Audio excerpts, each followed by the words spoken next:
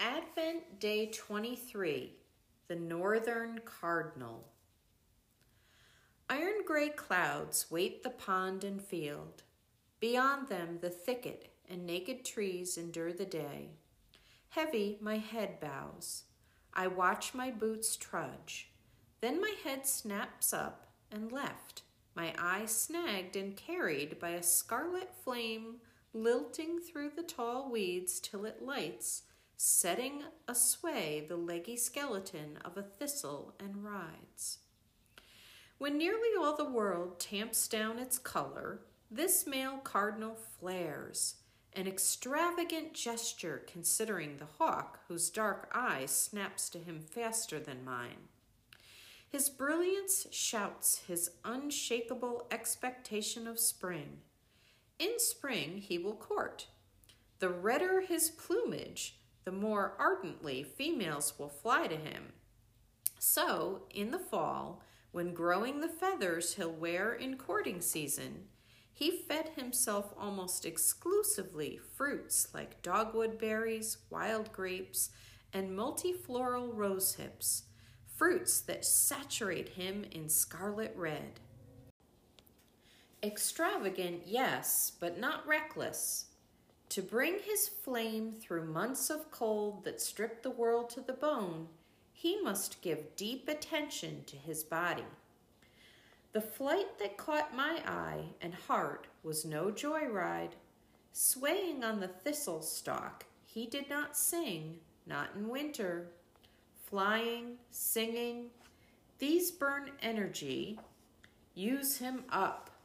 Clothed in the color of passionate abandon, he is in truth a conserver, asking of every action, does it have purpose?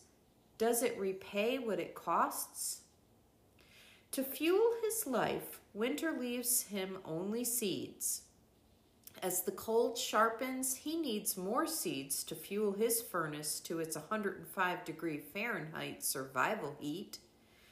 Just when other seed eaters also need more, and snow is apt to cover the uneaten seeds. So in late fall and early winter, he chooses to eat more than he needs. But exactly. He knows he soon must wear a reserve of fat or he'll freeze. Too little, he will fall. But too much, he will also fall.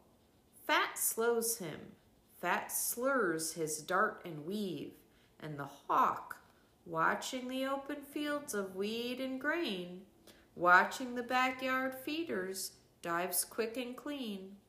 So each day the cardinal weighs his reserve. He senses precisely how much fat is spread beneath his thin skin.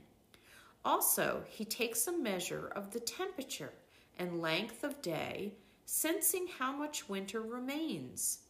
He places all he knows in a finely built balance, which tells him how much he must eat to add an exact increment of fat. By fractions of grams, he grows himself so that he is weightiest exactly when winter is most harsh and food meager.